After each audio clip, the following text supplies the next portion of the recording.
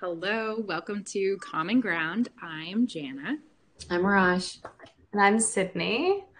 It is great to be with you all today.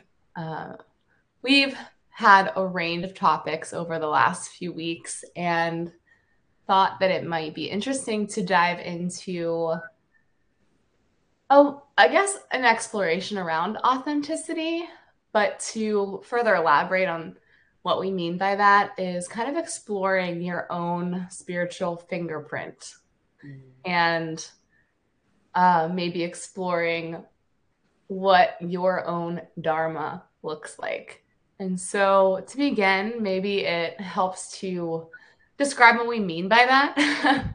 I think to start, and please add on anything to this, but my initial thoughts are when we think of how we show up and we think of sometimes Dharma, we'll think of the work that we're here to do.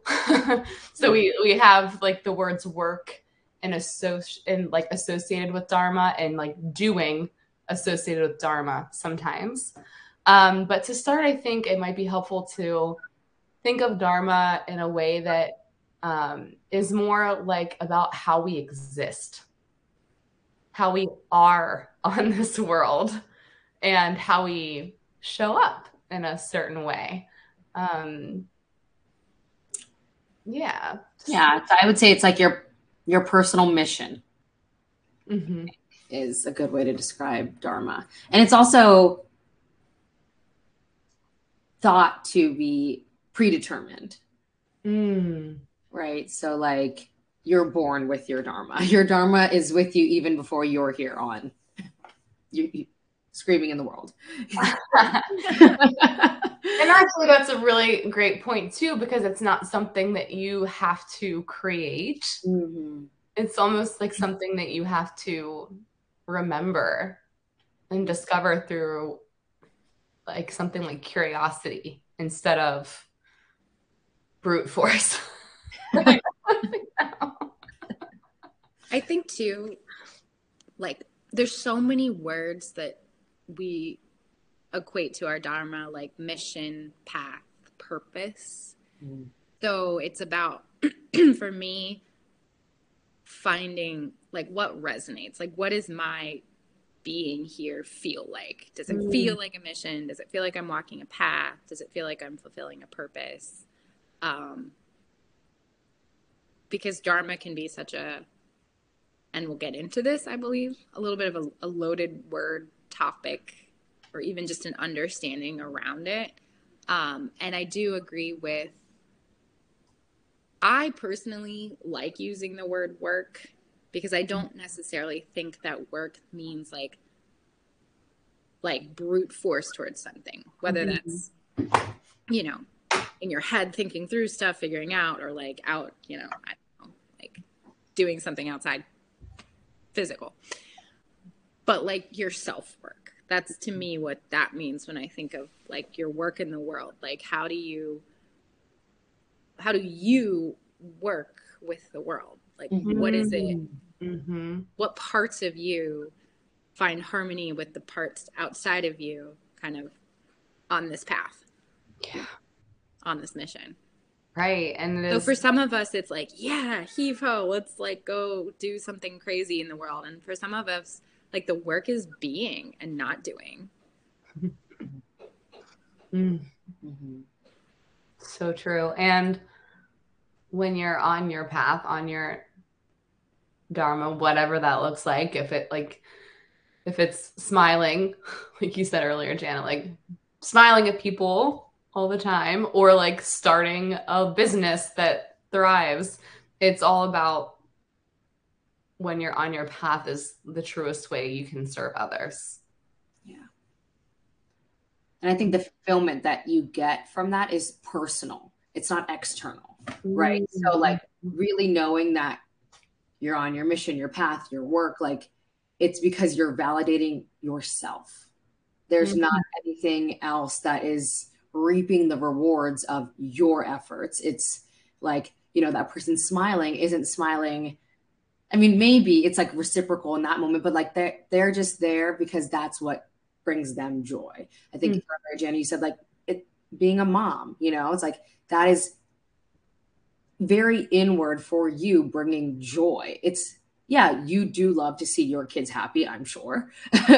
But on the inside, it's like, no, this feels really good for me. And sometimes Dharma, I think, in this world we're living in right now, isn't really used in the way that we're talking about, because everything is about external validation. Well, yeah. And even bringing up like me being a mom, because it's funny you said that. And I was like, I had this little moment of like, is that it?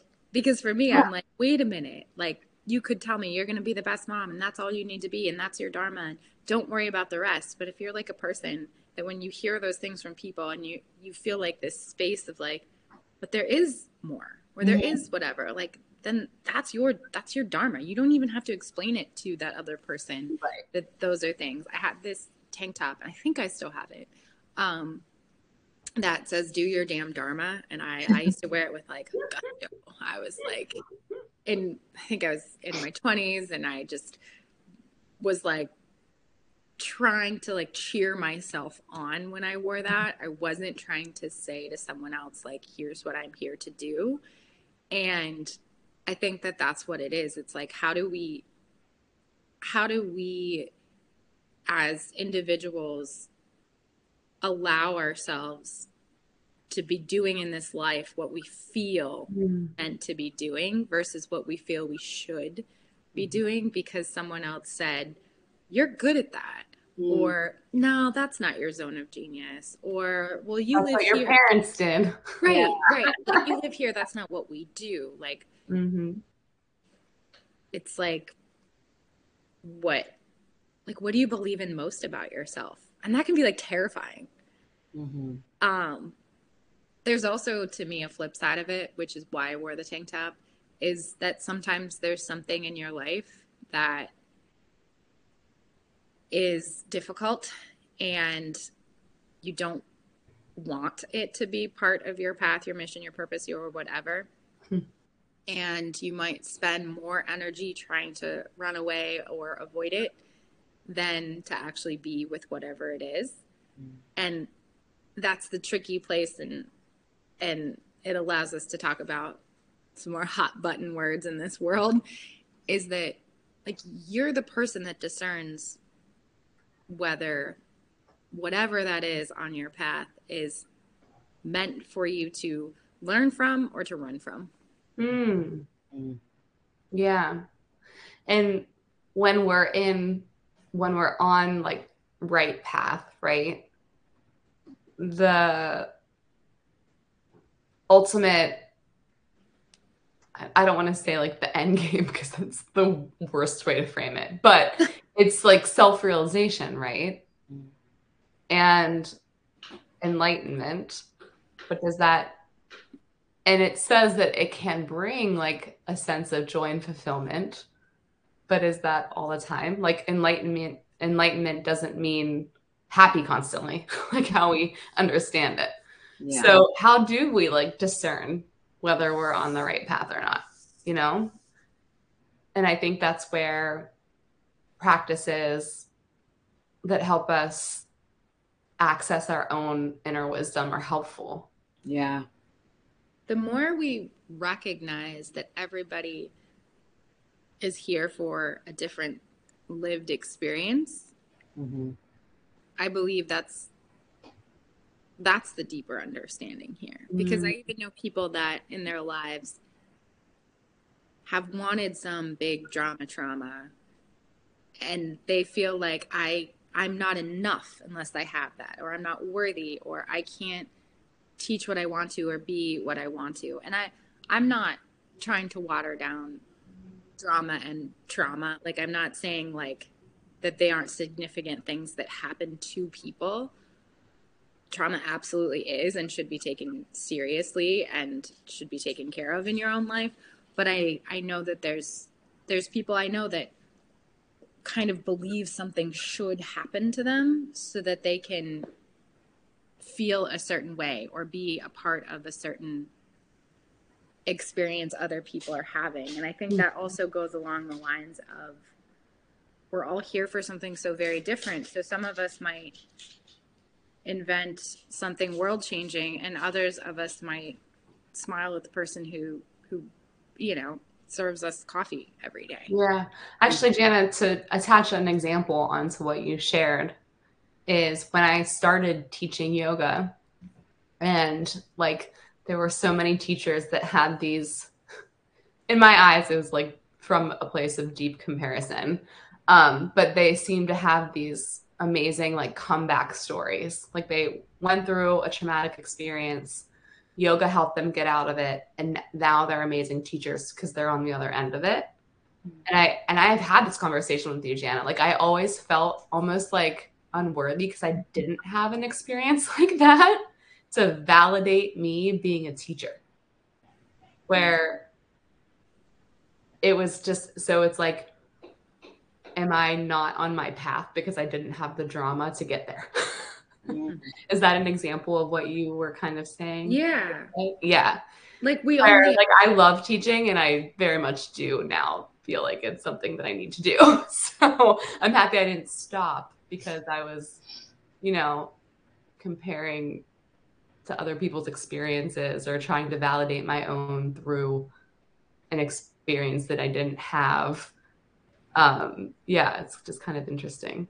I think it's easy to fall into that though when maybe you weren't really so sure, or there was something going on inside of you that you weren't even maybe aware of. And then you are hearing these other things and it's like, oh, wait a minute. You know, so you're having that reflection moment, but you were able to see the other side of it. I think it's very, very difficult for some people, especially in the age of instant gratification and all the other things that we've, you know, mentioned in past conversations of social media and such. Like if you're looking at things that someone is accomplishing in the highlight reel, it's very easy to fall into that like spiral, for lack of better words, of, no, am I on my path? Should I be switching my path so that I can get to that? Like, you know, not having that self security and feeling a little bit lost can even maybe just drive you more into that like mindset. So it's not even, I think, about like, I mean, I do agree with the drama trauma conversation, but I don't even know if it's that. Like, I think it's just also, there's two sides of it. Like the world that we're living where everything is like, get this done in 5 minutes, or this person in 21 steps got this, you know, thing. And then you're like, oh no, it took me 25 steps. Like what's wrong with me, you know? But things are constantly changing and becoming more quote unquote efficient. It's like hard to like, you know, sit down and be comfortable with like, it's okay if this took me a little bit longer. I'm still doing my thing. Yeah. So and perhaps where that all comes into whatever conversation you're having about Dharma is that we're in such a world where we're so afraid to have something by ourselves. Yeah. Because Dharma is such an individualistic thing and we don't It's like you said, a spiritual fingerprint. Like you, it's not like we sit around and like examine our individual fingerprints. We just trust they're different and that they make us ourselves. But like we're just in many instances, I think over examining our reason for being here, and that's taking us away from just being here. Just yes. Here. Yes. Don't. Exactly. Yeah. You don't need to explain it to anyone. Yeah. Like. It's weird. Like, so I had this conversation with a friend this morning, and I'm planning my dad's celebration of life. He passed away. Died. I like the verb died better. It just, anyway. He died in December, and his celebration of life is for his birthday. And I was trying to decide what to, you know, people often now, you donate to something or you give to someone, you know, on behalf of someone. And I kept thinking, like, my dad's, not his whole story, but a very big part of his dharma, we'll say, is that he had a traumatic brain injury when he was 46, which then became a part of my mom's path and my path and so on and so forth. And everything has always been about oh, donate to brain injury, donate to brain injury. And for whatever reason, now looking at the whole of his life, I was like, maybe there's something more. He was so much more than that. And then I started to think about, well, what are his passions? What did he want to do? How did he want to change the world?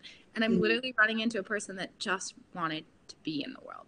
I don't think my dad wanted to make any major changes other than to be a fun guy. Like, can we fault the people who are just like, just be a fun guy, be a fun gal, be a fun whomever you want to be. And that's interesting. This conversation comes up because I realized I was like, I don't know what passionate organization that he would be like, yes, save the whatever. He would be like, you choose. You're the one with the passion.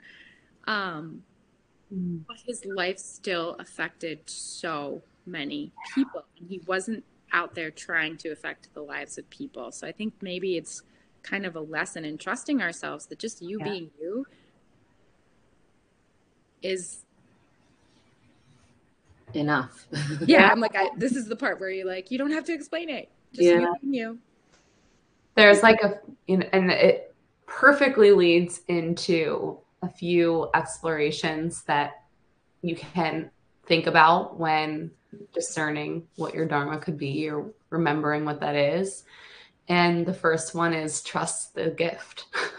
So if your dad's gift was like being the fun guy and enlightening the mood, like trust in that. Like, why change something that and like your gifts can be so many different things, right? So that's like the first thing to consider. And also the second one goes perfectly with what you shared, Jana, which is think of the small as large. There's like so many times where we strive for these big, like, I don't even know. Grandiose. Grandiose things that we should do, or I don't know. But the small can be large. And most oftentimes it's the small that really matters in a day-to-day situation that builds a life, right? Yeah. And then the other one is listen for the call of the times, which is really interesting, I think. So it's trust in the gift, think of the small as large, listen for the call of the times. And there's so much that we can show up for these days, we know, right? But it is like when you are more in tune or connected to like this inner wisdom or like a greater source, you can better like follow callings that you wouldn't see if you were absorbed in the thing. You know, there is this sense of like why we do practices, right? And it is to connect a little more clearly.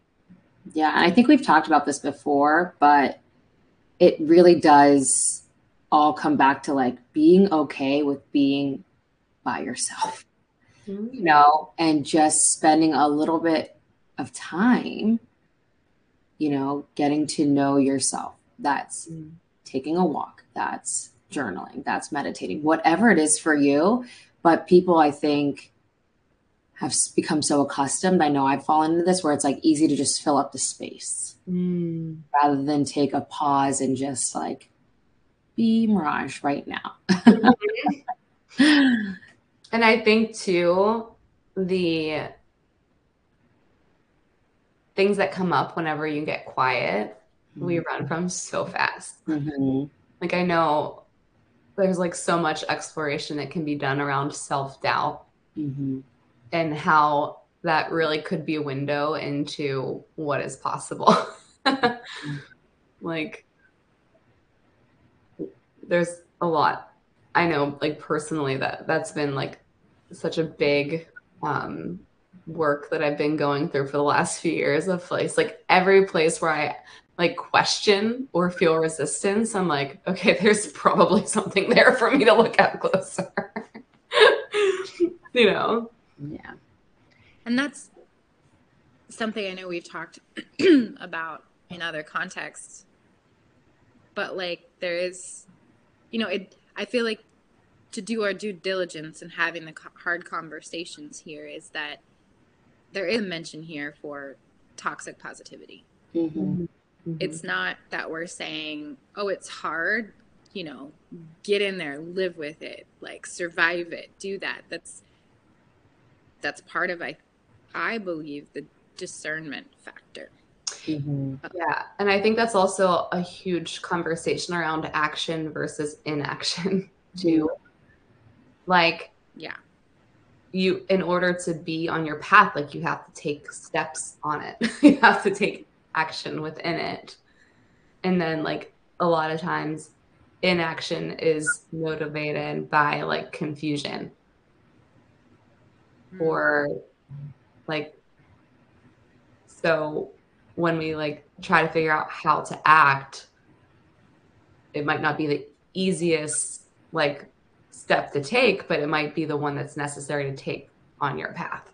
Mm-hmm. And maybe sort of a way I like to think of this is that your dharma doesn't exist to punish you. Like there could be this sort of karmic element to things, because we can talk about this, I think, in another conversation about, you know, the relationship between dharma and karma and what those yoga philosophies actually mean and where they came from. But in this society, and not everyone, but I think there's still people that are like, oh, that's good karma, that's bad karma, so that it's like you've done these things that award you or you know, punish you. Mm-hmm. And I don't think it serves anyone to be like, you're being punished on your path for something you did or didn't do, or something you have to like get through. Because if it feels like punishment, then maybe it's worth examining why, and then you have a more clear path to right action or not taking action. Does that make sense? I didn't want to complicate it, but I feel like people very frequently are like, oh, dharma, then karma, then bad, then good, and it's not necessarily that, to me at least. Yeah, I think all the scripts can be flipped. Yeah.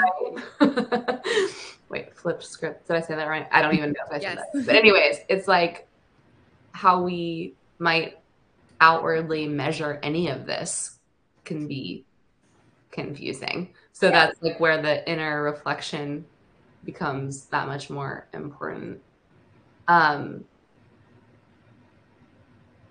Yeah, like when we label something as hard or not. When we, yeah, that's like the one quote I mentioned before we jumped on here, is like the gentlest thing in the world can overcome the hardest thing in the world, from the Tao Te Ching. Like it's like all in our own experience. And I think the discernment is listening and trying to like find out who you are and then do it with your purpose, not using the metrics of the world. It's like find out who you are rather than trying so hard to figure out who you want to be. Because we get stuck in this. I mean, social media helps greatly with this, but this just overly aspirational place of when I'm this or when I have that, when I've, you know, figured out how to master the 10-minute. It's like where whatever. When you were saying toxic positivity, in my head went to toxic possibility. Yeah. Yeah. Outward influences on what you should be like constantly. Right. Yeah. I don't know where this quote is from, but it's something like, let go of the fruits of like, oh yeah, what is that? but yeah, it's really about like being on the path, not the fruits of the labor. I don't know what the quote is, but anyways. Yeah. Yeah, it's like how often do we almost bank on the fruits. Mm. Right? That it's like, what happened to just doing things because of joy? Yeah. I almost, it made me think of so many aspirational tech type companies that have been banking on fruits for years, and now we're realizing that like what happens when you are overconfident in potential versus living in your own reality. It's not pretty. It's not. Did anyone ever read the book After the Ecstasy, The Laundry by Jack Cornfield? It's a good one. It's basically like kind of going into what we mean here of like if we're on the path and like we will have moments of enlightenment and then we have to return to our day. And like what that looks like. And it's been like a centuries long struggle of or like experience of After the Ecstasy, The Laundry. And it's a really interesting book, and it shares a lot of examples of people that have just, you know, had these like enlightenment experiences and then had, you know, afterwards kind of struggled to like go back into their lives or how to navigate real world relationships. Like it's really easy to become enlightened in a Buddhist temple and then you get thrown into a family function, right? Yeah. So it's kind of an interesting, and it's basically like goes down to saying that like, I mean, I don't want to give it away, but basically it's like the laughter of it, the joy of it. And you just have to kind of all take it with like this, like laughter of the wise. Like this is just what our experience is. And a lot of like enlightened people like are just kind of joyful that way because they don't take anything too seriously. What's that whole like very annoying but perhaps very true saying? It is what it is. Yeah. Oh my God. So my dad is like the king of saying that. Like I was driving and I lost track of time and I like smashed the car into a building, and he'll just be like, it is what it is. Like the most barbaric thing. And his response is, it is what it is. And I'm like, what do you mean? And it's funny because you like look at his experience versus look at your experience. But who's lighter? Going back, right? There's this like little like funny filter right now on Instagram where like you hold the camera to your face and then it tells you like your motto for life. Right? So this thing is random. My sister did it to my dad, and his motto for life came up. It is what it is. What? That's a weird, not weird moment. I know. I will post the thing, and it's so funny. And we were like, my whole family just was like dying because we were like, that is actually like divine. So amazing. Like it ended up for him. It was so good. That is awesome. Yeah. I love that. Yeah. Wow. So it is what it is really is embedded in him. Yeah. I'm like, is it a dad thing? I mean, my dad definitely, it was like, it is what it is. We'll see. It was all just like. That is not my dad. I'll just like, out there. Love him to death, but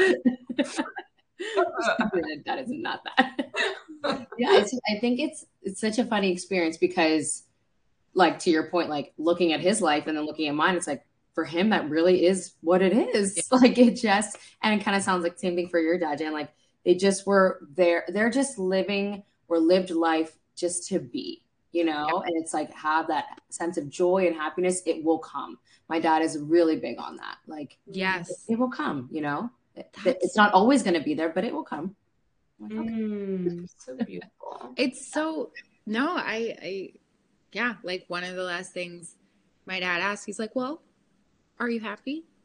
And I was like, you know, of course I had to overthink that completely. And he was just like, then it's okay. Cause it's just so like this, like, yeah. It's all there for you if you want it. Like it's all there for you. And maybe that's like what our Dharma is. It's all there for us if we want it.